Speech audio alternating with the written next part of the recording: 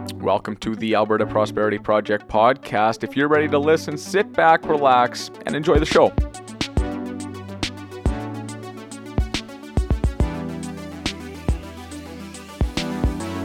Thursday, June 2nd, 2022. Welcome to episode 4 of the Alberta Prosperity Project podcast. I'm your host, Hunter, today, joined today with Tanner, who's up in Lloyd. Tanner, how's it going today? Phenomenal. It's warm outside. It feels like spring, even though it's June. The grass is being cut. You and I have been to a lot of chapter meetings lately. They've been a lot of fun. The week has just flown by. And it was your birthday on Monday, wasn't it? It was. It's happy birthday. Not bad. Well, thank you. How old are you now? I appreciate that. Me, I'm the double digits for 2s, so I never even listened once to Taylor Swift's 22, so I don't know if... I'm not for Johnny Cash person. That's just a personal preference, but I understand. No, that's fair. So, I mean, it was a good day, though. I got some lovely things for the smoker that I'm excited to start using. I think I'm going to make a beer can chicken tonight, so that should be good. I got a special tool for that, so it's, very exciting. I even got a plant, and I know that in the last podcast, I had mentioned I'm not much of a green thumb, but with that said, I'm told that this is very easy to take care of. I guess I leave it in the sun, and then I kind of just water it when it feels dry, I think. So it can't be that hard to do. Not bad. What type of herbs are in the plant? Yeah, so it's actually one of those multi ones or something like that. I don't even know where it was found, but it's got dill in it. It's got some parsley. It's got some chives. It's got some lemongrass and some cilantro as well. It has cilantro. Is that correct? Cilantro? That's correct. One of the best things that you can find. That is highly debatable. As far as I'm concerned, that could actually be a podcast itself. Is cilantro good or not? Because I think, as you know, am vehemently opposed to putting cilantro on anything. I think it tastes like soap.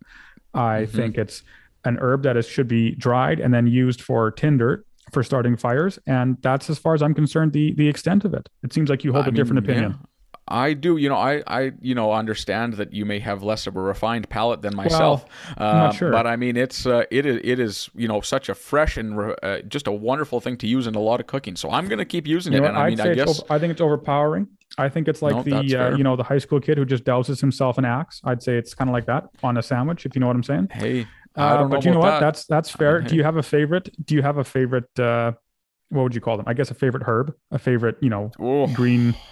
I don't know if I want to say seasoning, but you know what I mean. No, that's fair. I think that mint is definitely up there. You can add it to a lot of things, and it is very, very good. I enjoy it, or dill even as well. What do you enjoy? Sorry, mint and what? Dill. Dill. Yeah, that's on potatoes. That's fantastic. I love basil. One of my favorite things in the world is that that Neapolitan style pizza from New York. If I could have that every day, I would. But alas, and then they put. Well, I'm not a pizza expert, but they put, the basil on top for that. Yeah, that nice margarita pizza. Look, I just love it. Yeah, absolutely. It definitely, I'm excited to use it. So, I mean, hopefully I don't kill it in the first week or so. I guess everyone will find out on the next podcast if I've killed the plant yet or not. But give it's doing good so far. Water, exactly. That's right. And I got it Monday. So, I mean, we're on Thursday now. It's still doing okay. That's not bad. I can't be that bad at it, right? Not too bad. Yes. So getting obviously into a little bit more of the podcast here. I know that, you mentioned we've been at these events and they were so great. We went out to Spruce View and Airdrie and Calgary, and those all went super, super well. And then on my birthday, we actually traveled out to Rocky Mountain to one of those chapter meetings like you mentioned, and great to see so many of you out there. I know that a couple of you said that you listened to the podcast, so thank you so much for that. And we really enjoyed coming out to see all you. So it was just a really fantastic evening altogether. But with what's been going on, I think, in the last week or so, and even a couple weeks, has been a hot topic. And I think that's where we're going to try to steer this podcast today. Is there have been a lot of talks about all things restrictions lately. We have seen just lately now, not that we're going to be talking COVID at all, but that restrictions from the federal government have been extended again for travel until at least June 30th. So that's a big one that we're going to be touching on a little bit later on here. As well, the Liberal government and NDP as well have come together on a new handgun ban of any ownership of a handgun. So that's going to be something we're going to talk a little bit, and Tanner's going to touch on some property rights implications for that. So we're excited for that. And then as well, we're going to touch a little bit on Bill C-11 and free speech. It's been another very, very hot topic lately, and it actually affects us as podcasters with the regulation in place, where the CRTC wants to come in and regulate podcasters in Canada. So that might be something that will be affected by in the near future here. So I guess, Tanner, just to start off with, if you don't mind, going over just a quick reason on why we think these restrictions are so incorrect and so wrong.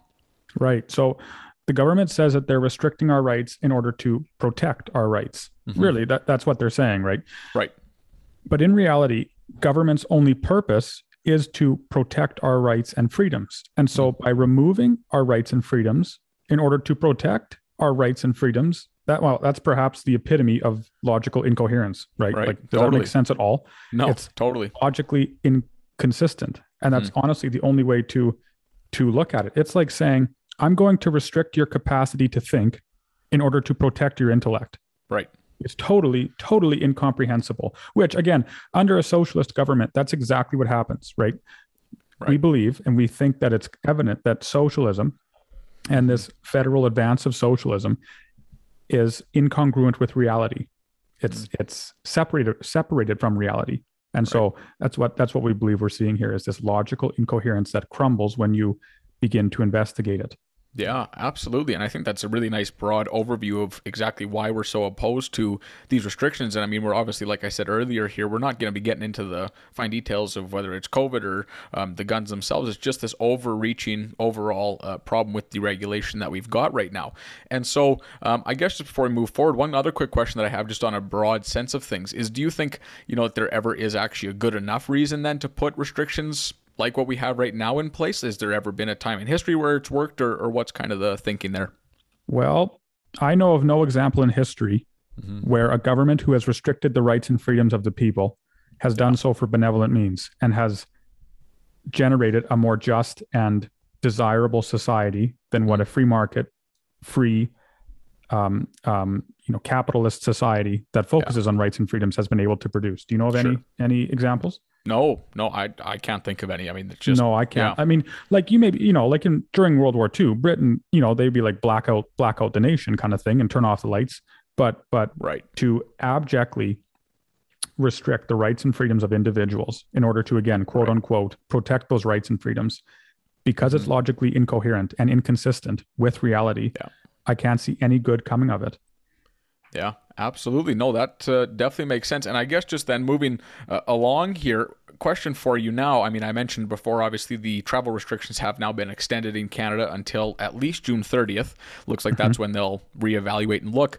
And I guess, we'll see. We've heard that story before. That's right. I'm not holding my breath. We'll put it that way. But I guess with that then, I mean, on a broad level, like I said before, we're seeing the government say that they're doing this because of science and they want to try to protect Canadian lives. We've heard our Prime Minister and other MPs across the country give that line. And so I guess the question would be, why is that not okay? Like, why are we so opposed to the air travel and other travel mandates with trains and buses as well? Right. You're exactly right when you say that they've given that line. We trust the science, we trust the science, we trust the science. Yeah. Now, apparently, Canada's science must be different than the rest of the world. Because, I would think so. It has to be. We're the only country in the world, as far as that I know of. I mean, except maybe North Korea, which is a difficult thing to compare. Like if we're at that point, that still imposes these or is still imposing these massive travel restrictions, right? Even those in New Zealand can travel internationally, right? Australia too, right? And Australia, right, totally. Yeah. But anyways, to science. So you and I were in high school, right? We barely passed, as you know. Barely. But when we were in high school, we were given a choice of electives to take with regards to science, right? We could take biology, we could take chemistry, we could take physics, or we could take all three, right? Yeah. Right. And so, well, I took chemistry. I didn't take physics or biology. I didn't take biology because I faint at the sight of blood. And I didn't take physics because although I enjoy studying stars and so on, the mathematical equations and complicated enterprises or the complicated orders that you have to undertake in order to arrive at answers was just too much, I said, for myself. So I took chemistry. What about you? Yeah, I took chemistry too. Different reason than you, though. I kind of just, as a high school teenage guy, I like seeing stuff blow up, and I knew that the teacher I was going to have was going to do a cool water bottle and flame experiment. So I'm like, I can't be that bad. But organic chem kind of got me bad, but that's okay. I made it through, and I eventually got a university degree too. So I must have been okay. Made it through. That's right. But anyway, okay, so you go to chemistry class, and we were studying the reality of matter, right? It's the study of matter itself. And so the chemist, the properly trained chemist, is an expert on molecules, atoms, combinations, moles, et cetera, et cetera, et cetera. All of these, to use the word, building blocks of matter, right? They talk about quarks and electrons and all of these different components that make up matter and reality itself. Yeah. Okay. So the chemist is a scientist, and the chemist knows how certain molecules interact with other molecules, or they can perform experiments to see how certain molecules and atoms interact with other molecules and atoms. So, we can get salt from NaCl, or we can create fertilizer, right? Is it NH3, I think, right? That's what it is. Yeah. You can do all these different, you can create all of these different substances by combining elements and by combining molecules. So the chemist is an expert on that, and he understands how to do so. Now, it might be that the chemist recognizes and understands, again, because he has this skill and this knowledge in molecules, it might be that he knows that if he combines molecule 1 and molecule 2, or atom 1 and atom 2, that he will create a massive superweapon. Those two molecules combining might generate a reaction that's so violent that it could level a city. Right. Okay, so the chemist would know that, and he would know how to create such a violent explosion. But the science, which tells him that or her that, does not give him or her a moral imperative to engage in that experiment. You see Even what I'm saying? Even a legal one. Yeah, for sure. Right. Exactly. So just because you know how to do something, just because science tells you something, that molecule 1 and molecule 2 will create this massive explosion, it doesn't provide for you a moral reason to engage in that activity. We do not derive morals and moral directives from science. So again, let's look at more facts. It might be that my vehicle can drive 250 kilometers per hour, but that doesn't give me a moral directive to take my vehicle onto Highway 2 and cruise down to Calgary at 250 kilometers per hour, right? They're separate things. But what we're seeing now in government, and we've seen this for how many years now, right? 2.5, but really it's been going on for a while. But explicitly over the last 2.5 years, we've seen government take science, quote unquote science, and legislative power, morality and ethics, etc., and they've married those two things together in one unholy union, is what I would call it. And so all of their legislation and everything that they rule, they justify by using the name of science. They say the science tells us this, and so we're doing that. But again, you cannot derive a moral directive from something which just tells you facts. Right. If this makes sense, right? Yeah, absolutely. And I mean, we can obviously go back and forth and talk about the science, and that's not even what we're doing here. And you're putting a good emphasis on that. And I think that one thing, if those who have listened to the last podcast that we had done, we kind of talked about how the World Economic Forum and the World Health Organization are, these men and even politicians we mentioned are trying to become the law themselves. And I think in this instance, they're trying to become the science themselves, right? Where they go, I am the science, fantastic. And you can't, they can't challenge it. We can't challenge it as citizens. We just got to sit back and say, okay, well, I guess they are the omniscient, scientific, all-knowing beings, and we have to follow it, right? Precisely. That's precisely the point. That could even be, that's an excellent quote. You could actually make that the title of this podcast. That's brilliant because, well, no, that's exactly it. That's why I used the example of chemistry. Okay, so the fact of the matter is, and this isn't because they lack intellect or anything, but the average individual like myself and like you and like others who aren't chemists don't understand how to create certain reactions and don't know how those reactions work. Yeah. And so what I'm saying is only the chemist and the man who has studied chemist understands the intricacies of chemistry. Totally. Okay. So hold that thought in your mind for a moment. Yeah. What we've seen over the last 2 years is medical professionals ascend the ranks of bureaucracy to positions of power so that they become medical bureaucrats, basically, right?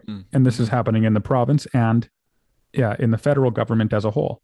So you have a degree in a certain form of medicine, and then you ascend the stairway of power, and until you arrive at this final destination, this position of authority, almost supreme authority. Of course, your science has to work with other, the bureaucrat science. So if you hold views that are opposed to what the mainstream media says, then of course you're not a legitimate doctor. But if you do, then you are one, you see.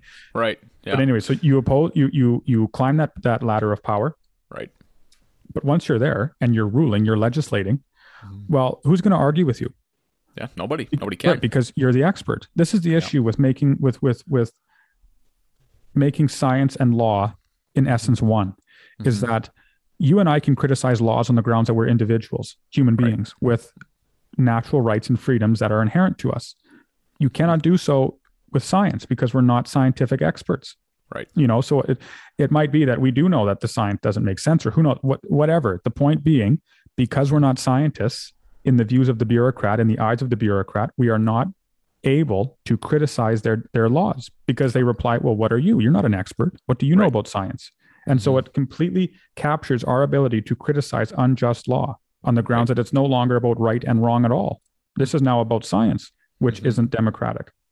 Right. Yeah, absolutely. And then, of course, we run into a whole mix of problems where you can get down that rabbit hole of eventually, and I mean, not, obviously, again, not talking about science, but what happens when, you're driving your vehicle too much in Alberta, or you're heating your home too much, or whatever the case may be. That's exactly right. Yeah. Right. We get down this scary slope, I would say. And so.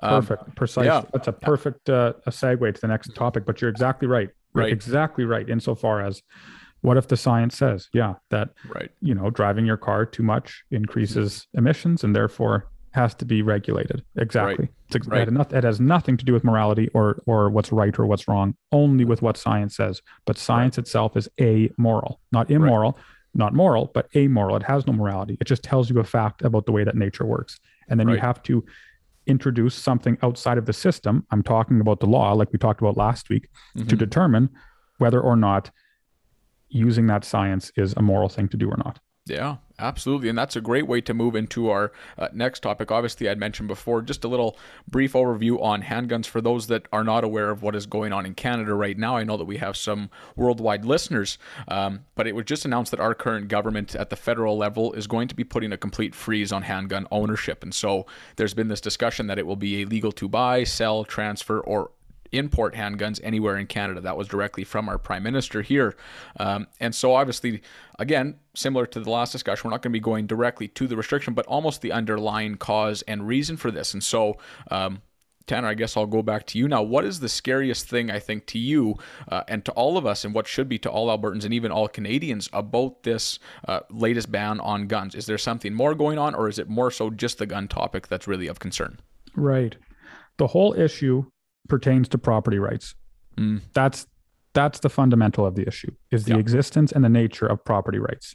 Property rights, property rights, property rights. That is the nexus of this issue as a whole, at least as far as I understand it. Our Prime Minister, like Justin Trudeau, is a socialist. He might, it's true that he's the leader of the Liberal Party, but he is socialist in everything except for name only. And of course, there are checks and balances too on power, even though he seems to be exercising a lot of power, especially lately. But either way, it's true, he can't just tomorrow implement full socialism, right? Right. But he is accelerating that objective and that aim very quickly. Since when was he elected? 2016? Is that when it was? 15. 2015. Since 2015, he's been advancing this socialist, Marxist, New World Order,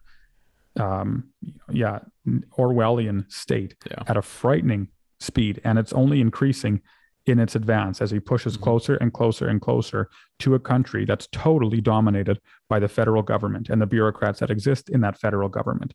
So property rights is the issue, because to you, what's socialism to you? If I was to ask you, what do you think socialism is, what would you say?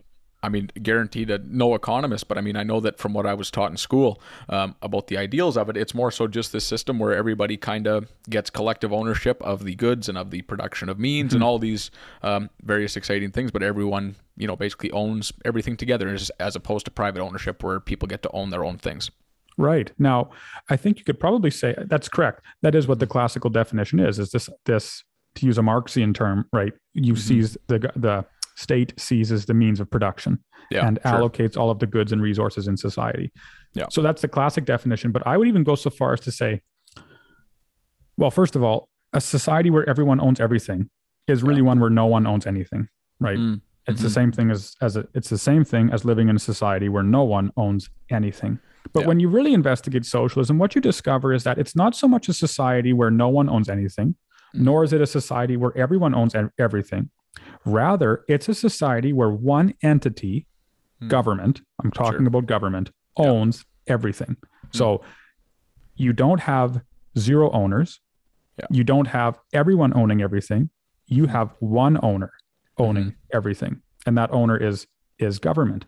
So now it's clear, right? Property rights invokes a problem for this ideology because it means that there are other owners of goods in society, right? If I have property and if you have property, that it implies that it's ours. That property is our own. And therefore it is a roadblock for socialism and for socialist policies. Because if we own something, then the government, or anyone else for that matter, cannot decide how to allocate that which we own.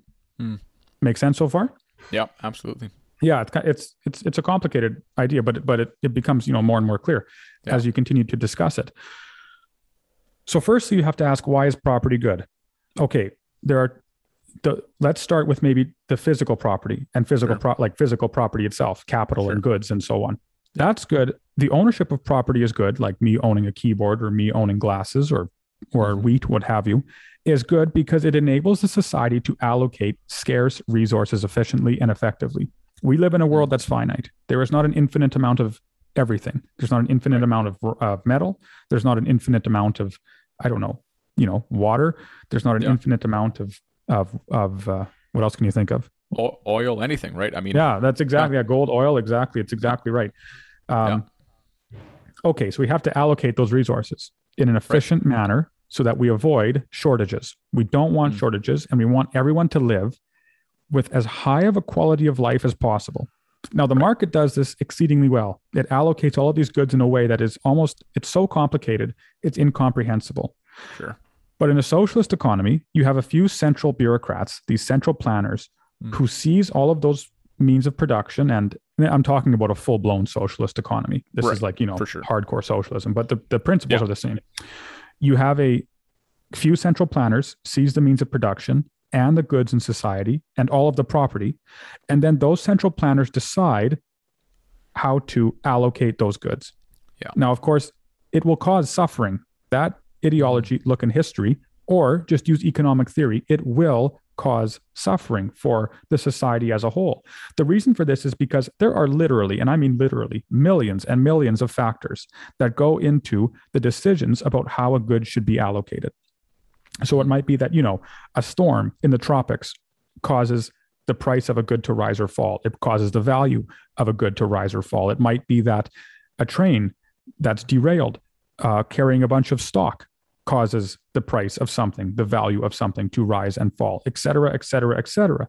And there are, again, millions of factors that go into determining what the value of a good is, what a person's subjective preferences of a good is.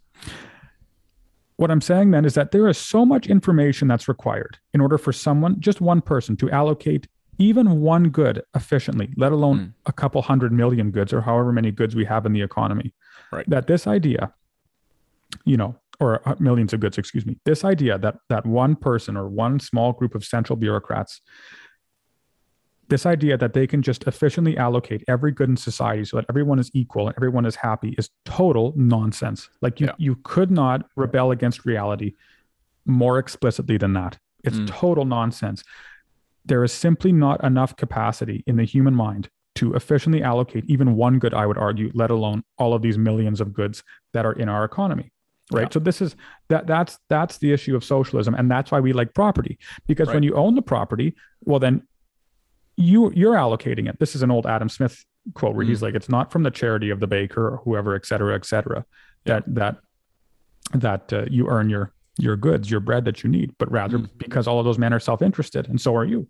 Yeah. And because of that, then the product is efficiently allocated, and we don't have shortages and other difficulties in society. So private property enables life, and it enables the flourishing of life through allocating goods and services in society. That's why it's a good thing. Now, I would also argue that this is most explicit to the property right of yourself. So you own yourself, right? Your body is yours.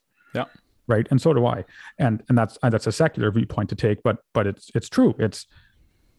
I do not have the right to assault you because your body is your own. Yeah. And the same is true, with you of me or anyone for that matter. If there's an individual who's walking home alone, on a dark night, just an innocent individual, and he or she is attacked by this masked, criminal. Yeah. And said person defends him or herself valiantly and actually hurts the criminal. Well, we're happy about that, right? Because the criminal was attempting to violate that person's property, the fundamental of that person's property, which is their rights and inherent values and body. And so to defend that is a good thing. Yeah. Right. I think, and who would disagree with that? I don't think anybody, right? Maybe Trudeau, but honestly, but the kicker is, they shouldn't, right? Like you shouldn't disagree with that. Yeah. So what I'm coming at then, the conclusion of the argument is the ability to engage in self-defense, to defend your property, which is actually yours, implies that you indeed own that property. Mm-hmm. Make sense? Yeah. Yeah, absolutely. That's the idea. If you can defend your property, if you have the right to defend your property, it implies that the property is indeed yours and you have a claim to it, whether it's your body, whether it's the groceries you're carrying down the street, whether it's your business, et cetera, et cetera, et cetera. And so by completely banning this specific weapon, again, whether it's long guns, handguns, the point is the same. By banning that, what Mr. Trudeau is really saying is your property is no longer defensible. Yeah. What does that really mean? Your property is no longer yours. Yours. Yeah. Right. Because I'm advancing the socialist state and we need you, because we're socialists, to not own any property. And so if I can first capture your ability to defend your property, it implies that you no longer own your property or that you don't have a right to defend the property. And if you don't have a right to defend the property, well then it might as well be public property. Because of course, how could you defend public property? How could you defend what is quote unquote everyone's, right? No one would be stealing it because it's quote unquote, again, theirs.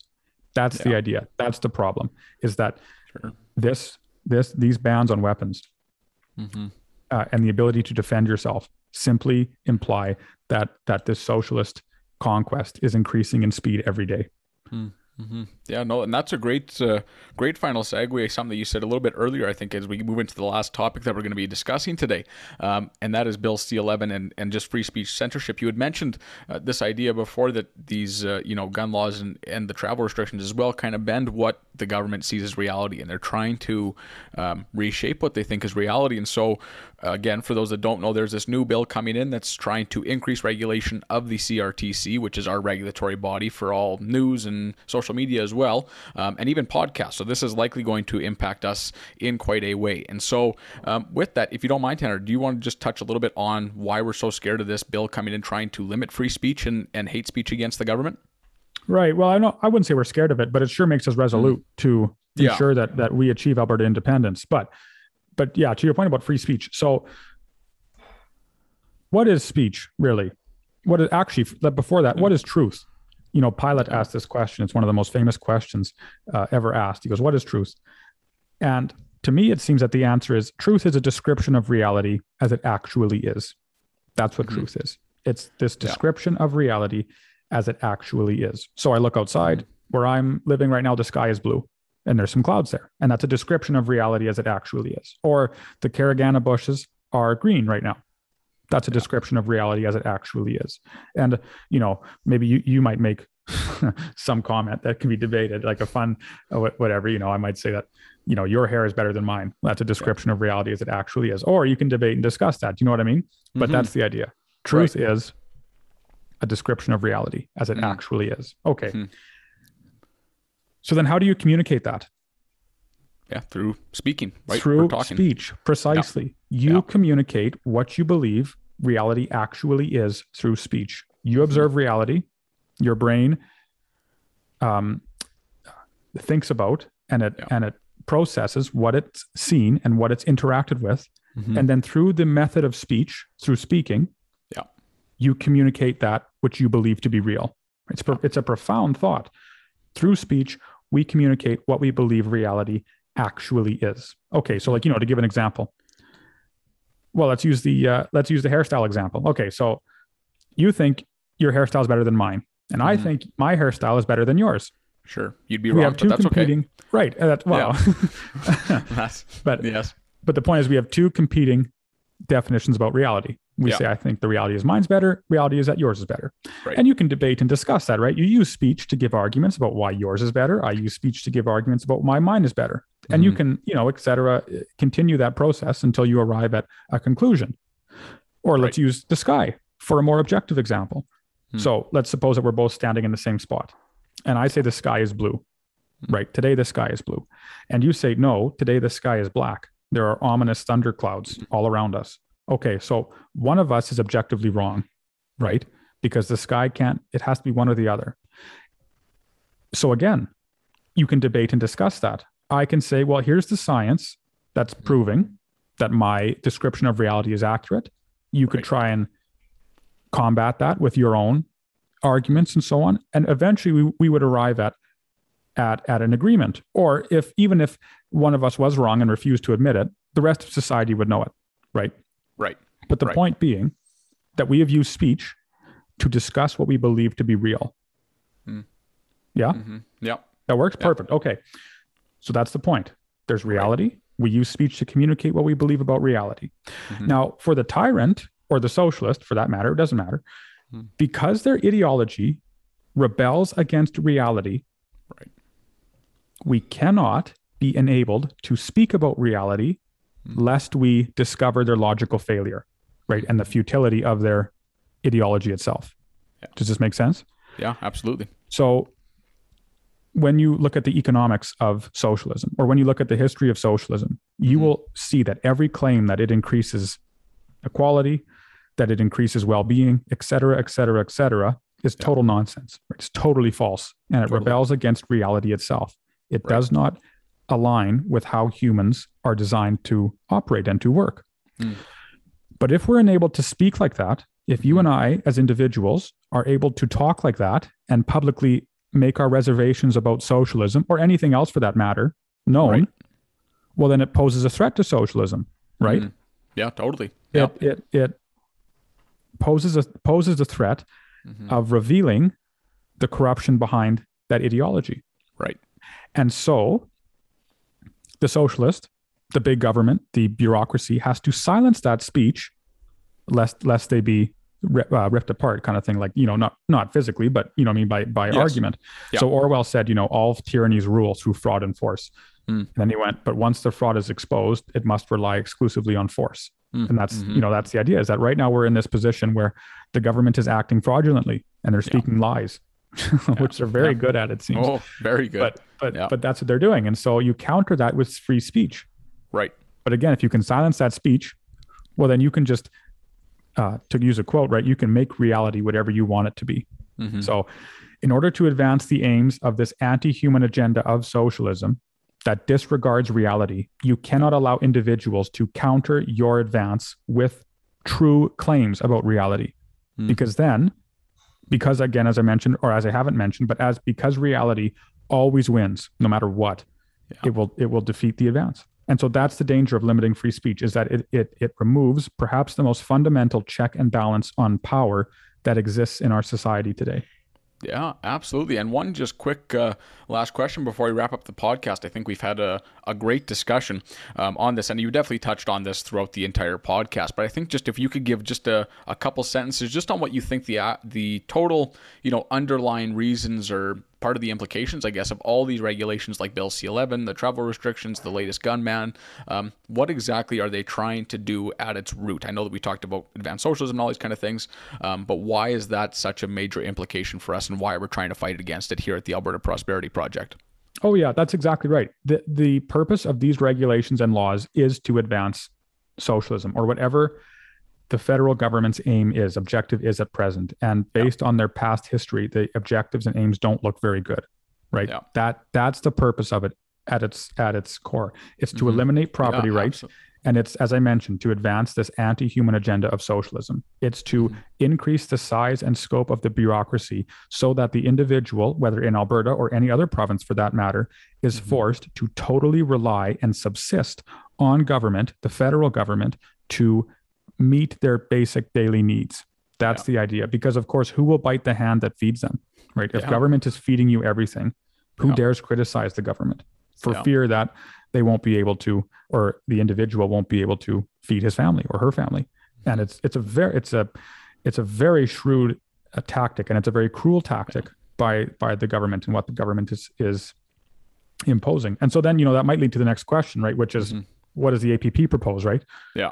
Right. And so, I mean, it's self-evident, I think. Property rights are the fundamental idea of what the APP is proposing. The individual has property rights. He is endowed with a natural law, with an understanding of natural law, and with rights and freedoms that cannot, for any reason or purpose, be violated. I think that is one of the foundations of everything that we're doing. Wouldn't you agree? Yeah, that makes sense. Right. So the APP then is proposing, right, that the governments and independent Alberta's government, its only objective is to protect the rights and freedoms of the individual and of the individual Albertan. That's its purpose. It's to ensure that those rights and freedoms are not violated and that the citizen is able to protect those rights and freedoms himself. Right. That means no censorship, right? It means free speech reigns supreme, or what, is absolutely critical. It means the individual is able to defend himself with what means he knows is appropriate. It means the individual is not locked in his own country if he wants to leave it, right? It means all of these things, that the government should only focus on the big laws, the simple laws, insofar as their purpose should be to ensure that thou shalt not steal, thou shalt not do this and that, and so on, that are just so simple for society to follow. Yeah. And if someone does steal, like a criminal, then they ought to be prosecuted for it. Right. But government shouldn't be focusing on all these small laws, right? We're so busy focusing on the small laws and trying to avoid, well, who knows what we're trying to avoid, because no one even knows the law anymore. Yeah. All of these regulations are coming into place. Right. That there's no time to actually focus on the big laws, right? The laws that actually matter and that facilitate human flourishing. Yeah. And so that's what the APP is proposing, or is recommending an independent Alberta adopt, is a government that protects property rights, recognizes property rights, frees up the individual to do what in his eyes is right, as long as it adheres to the fundamental tenets of law and the Constitution. Right. Yeah. And that, I think, gives us a great segue into our final little bits here as well.